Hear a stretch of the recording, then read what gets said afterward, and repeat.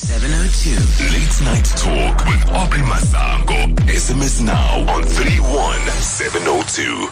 Indeed, this is 702 for the Curious. I'm joined on the line by Professor Andra Gillespie. She's Associate Professor at the Political Science Department at Emory University, Atlanta.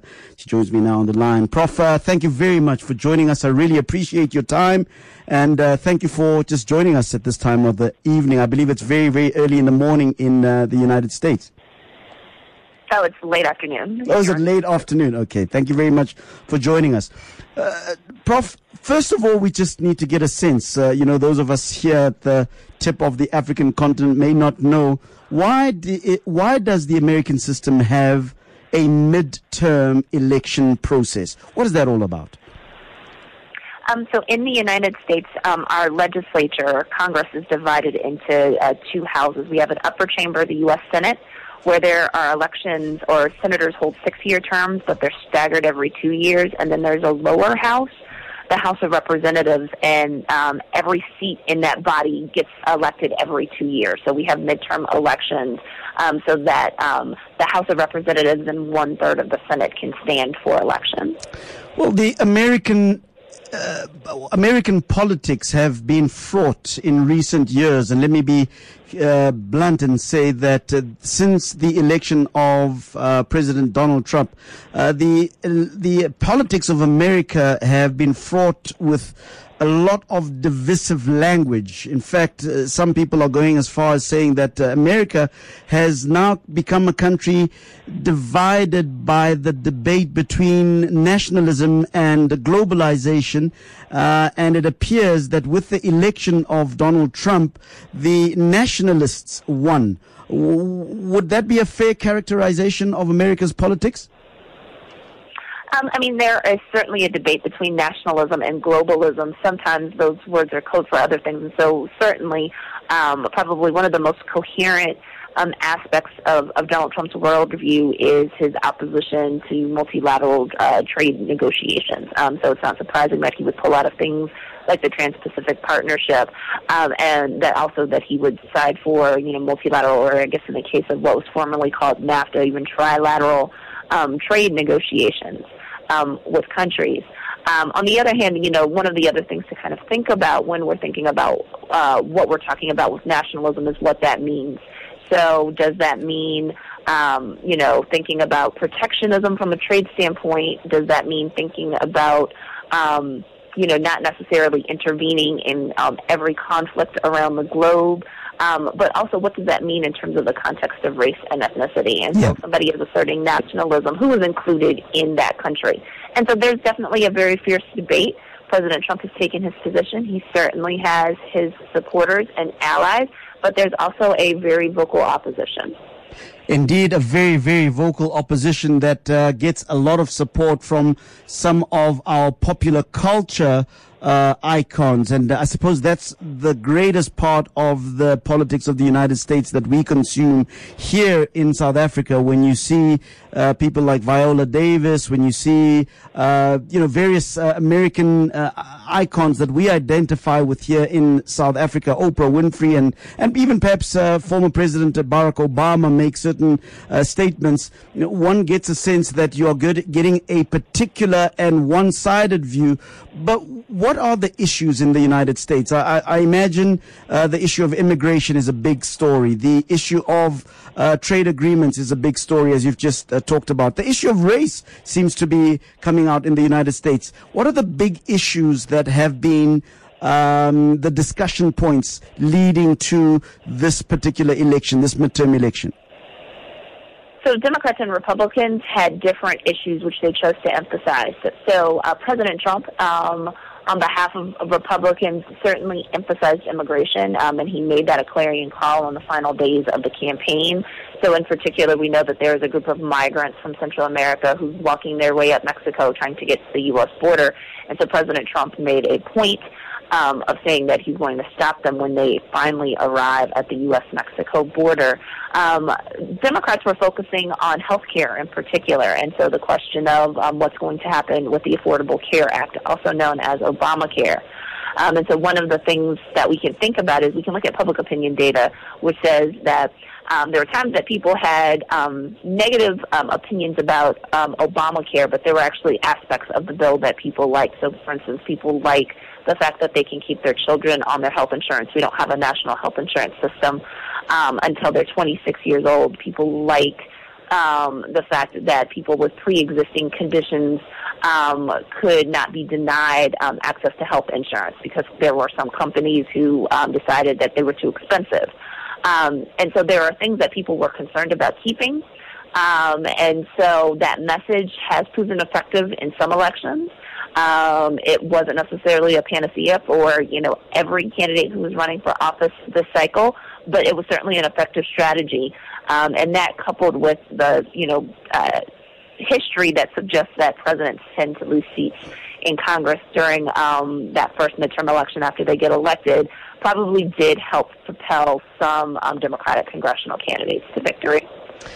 My guest is Professor Andra Gillespie. She's Associate Professor at the Political Science Department at Emory University in Atlanta, and we're talking about the U.S. midterm elections. So, Prof, we've been getting a lot of different stories, and I suppose the different political players in the United States sounding as though they're all claiming victory. You spoke of the different houses of Congress. Who won the elections? I think it's a simple question. Who won the elections, the midterm elections, and what are the intricacies that we should be aware of in that process? So going into the election, if we look at the executive branch, so the presidency and the legislative branch, we were in a period of unified party control. So there was a Republican president. The House of Representatives was controlled by Republicans. The Senate was controlled by Republicans. Right. After this midterm election, Democrats have had a net gain in seats such that they have now taken over the majority of the House of Representatives. And the Senate Republicans have actually held on to control of the U.S. Senate and have actually gained a few seats. Now, what that means is that we're going to be entering a period of divided party control where you're not going to see the Democrats in the House of Representatives, for instance, walk in lockstep with their Republican counterparts in the Senate to try to pass President Trump's legislation. So that may make it harder for some initiatives to be able to get passed. Also, because our government has a presidential system that is separate from the legislature, our ministers are not legislators, and so because of that, there is an oversight capacity. So the legislative branch is supposed to look at what happens in the White House and in all of the departments and agencies that fall under the executive branch to make sure that they are following the law, that they're doing things correctly. With Democrats now controlling the House of Representatives, they're going to use their committee structure to be able to provide oversight over the executive branch in ways that Republicans probably did not do when they were in charge of the chamber. And there are also going to be implications for, people talk about whether or not President Trump should be impeached. And so in general, people have been, some of the leadership has actually been really cautious against making those types of statements. But when you have one party in control of each house of Congress, making consensus on something that's important, that is that important, that would require a supermajority in order to make it happen, makes that less likely. If information change, we might have to come back and revisit that type of situation. But yeah, the other thing that sort of comes up is in the Senate, you can what parties would love to have is to have 60 senators of the same party. What that means is that the minority party can't stop or the discussion or of certain types of issues by never being able to close debate on a particular matter. Republicans aren't going to get there. And so even though they gain seats in the Senate, they're nowhere near 60. And so as a result of that, I think, you're still going to see slow going for a lot of legislation. So if I understand you correctly, Professor, you are saying to me that the power of the support from the Senate and the House of Representatives that President Trump may have had prior to the midterm elections has now been stemmed somewhat. It has been reduced somewhat with the fact that in the House of Representatives, the Democrats have now gained a number of seats. But of course, in the Senate, the Republicans have also gained a number of seats. So does that mean that President Donald Trump will be somewhat of a lame duck president in terms of his ability to make certain decisions? Or does that mean that he can still make certain decisions, but he would need to convince a lot more people to support him, as it were? Well, President Trump is not acting like a lame duck. Yep. And so he has a very positive reaction to the results. I think everybody expected that the Democrats were going to take control of the House of Representatives. I think he's very much buoyed by the gain in seats in the Senate. So in particular, the House of Representatives doesn't have anything to do with nominations and sort of affirming or confirming nominees for courts or for executive office, so cabinet secretaries and those kinds of things. So with more Republican senators, it makes it less likely that a couple of Democratic or Republican senators, could stop the confirmation of a judge, for instance, or a cabinet secretary. So, in that respect, President Trump actually feels pretty emboldened and quite comfortable. And so he has said that if his White House is being investigated, he is happy to push back against some of those investigations. And of course, the fact that the House of Representatives, not the House of Representatives, the Senate has more Republicans than it has Democrats. Is that part of the reason why he feels so buoyed, so upbeat? Yes. So, one way to look at this is we look at the recent confirmation of Justice Brett Kavanaugh to the U.S. Supreme Court. Yeah. So, at the time, Republicans had 51 seats to Democrats, and so that includes independents and Democrats, to a 49-seat advantage in the House. So now that advantage has grown, if you have a case like Brett Kavanaugh, where you have one or two senators who could have completely, gone and voted against Kavanaugh with the Democrats, and then it could have either forced a tie, where Mike Pence, the vice president, would have to issue a tie-breaking vote, or where you get this very narrow majority. So what ends up happening in the Kavanaugh case is Kavanaugh gets confirmed with 50 votes. So it was a 50 to 48 vote, if I recall, because there were a couple of senators who sat out the race. You now have a much more comfortable margin that if those senators were on the fence, and so the two senators who are going to remain in the chamber next year, if Lisa Murkowski and Susan Collins decide not to vote with the Republican Party on certain types of issues, they now have a couple more senators in the Republican caucus who will then offset those votes. So you don't have to worry as much about having to have Mike Pence on call to break ties, or you might not always get like that 51 vote margin on certain issues. Professor, I suppose then it does make sense that all the parties were announcing victories yesterday when the election results were coming out. And would I be correct that all of the election results have come through? No. There's still races that are being decided. Right. So, for instance, in the Senate race, for instance, Florida and Arizona have not been decided. And there are likely some House races. So in my own state, there was a House race that was decided today.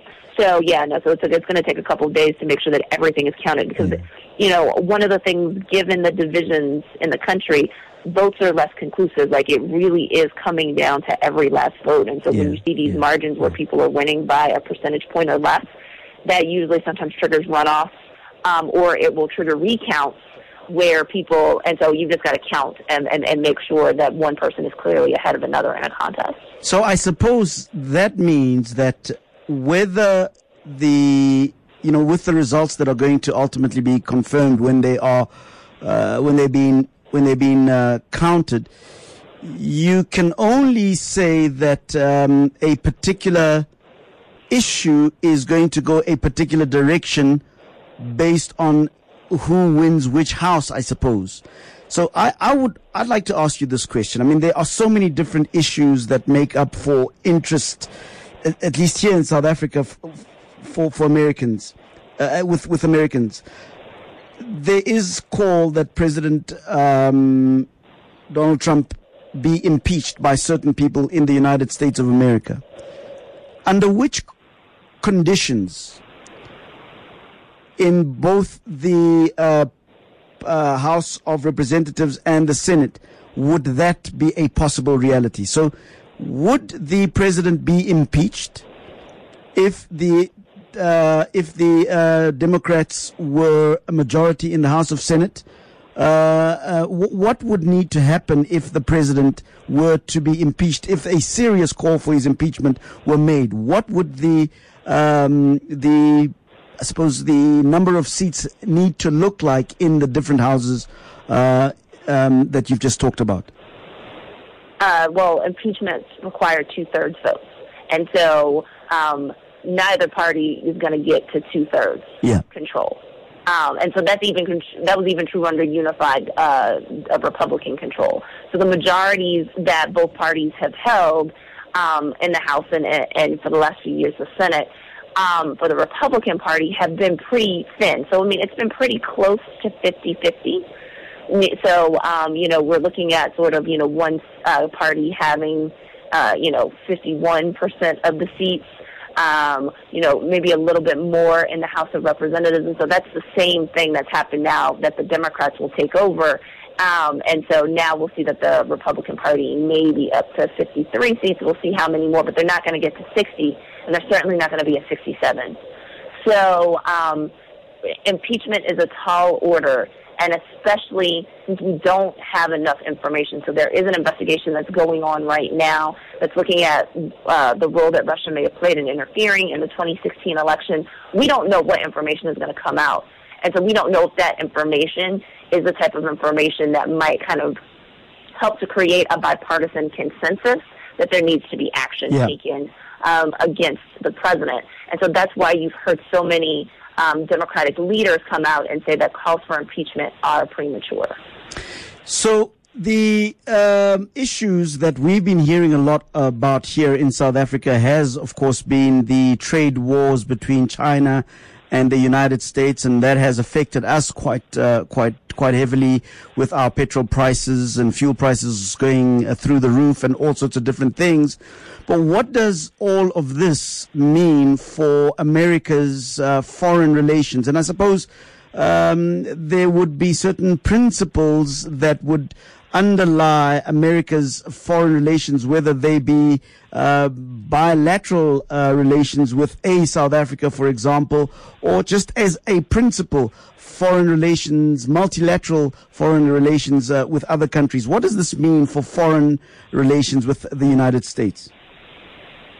With other countries, President Trump, there are a number of things. President Trump has taken a new tone with countries.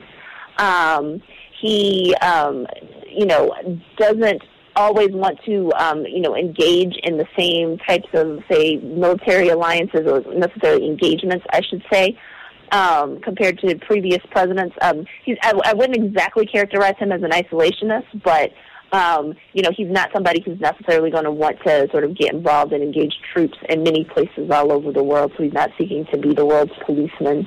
As some people, have described other administrations. He also tends to value bilateral agreements and negotiations. And then also there becomes a question of tone. We have seen sort of him alternate between being sometimes harsh with world leaders and then, becoming really chummy with them. And he does this saying that he can negotiate better using these circumstances. And so I think it remains to be seen sort of whether or not his negotiating style actually reaps long-term benefit. Yeah. And I see that a lot of people saying that there is, people can really claim victory because of the number of women that have now gained seats in I'm not sure which of the houses, and many of them being people that have perhaps foreign ethnic origin. I believe there's a lady by the name of Ilan, I forget what her surname is, who has African Somali heritage, and I'm told that that is to be understood as a victory. How so, and what does this mean? So women are underrepresented in Congress, and so we're now going to see a growth in the number of women in Congress, still very much underrepresented. So women still are only going to make up about a fourth of the chamber in the House of Representatives. So, but the fact that there are more women, the fact that there will be women of color, and so not just women with foreign backgrounds, but women who are claim African American heritage or claim Latino American heritage or Native American heritage. Right, this just sort of lends institutional legitimacy to Congress, where you see more people who look like America in the chamber helping to make decisions. And how is that going down with the Republicans? I mean, is this something that is acceptable to the Republicans, given the fact that the general tone and mantra of the Republicans has sounded very isolationist, very how should we say, very, very right-wing almost? Well, so most of these new members of Congress who are coming in, who are diverse, are Democrats. Most minorities, racial and ethnic minorities in the United States, identify as Democrats in their voting behavior. So it's not surprising that their representatives would be more Democratic. Given sort of the history of race and racism in the United States, this is definitely something that's a challenge. And President Trump's rhetoric, which is racially charged, and maybe mobilizing people based on base instincts, is something that the Republican Party is going to have to address long term. So as America continues to diversify, can you continue to play the race in negative ways and actually still hope to be electorally viable? Sometimes we get American news in very monolithic terms, and we don't get some of the intricacies that make up for U.S. politics. One of the narratives that has been coming through is that the United States is a nation more divided than it's ever been in its entire history. Would that be true? Would that characterize the United States at the moment, or is this just the robust democratic character of the United States of America? Well, let's just say that the divisions, I think, are very apparent to very many people. Okay, that's quite telling, Professor. I want to thank you very much for your time and your just the way that you've been able to educate us about the way that the American system works. I really appreciate your time, and hope we'll speak again sometime soon. Thank you. All right, Professor Andra Gillespie, Associate Professor of the Political Science Department at Emory University in Atlanta.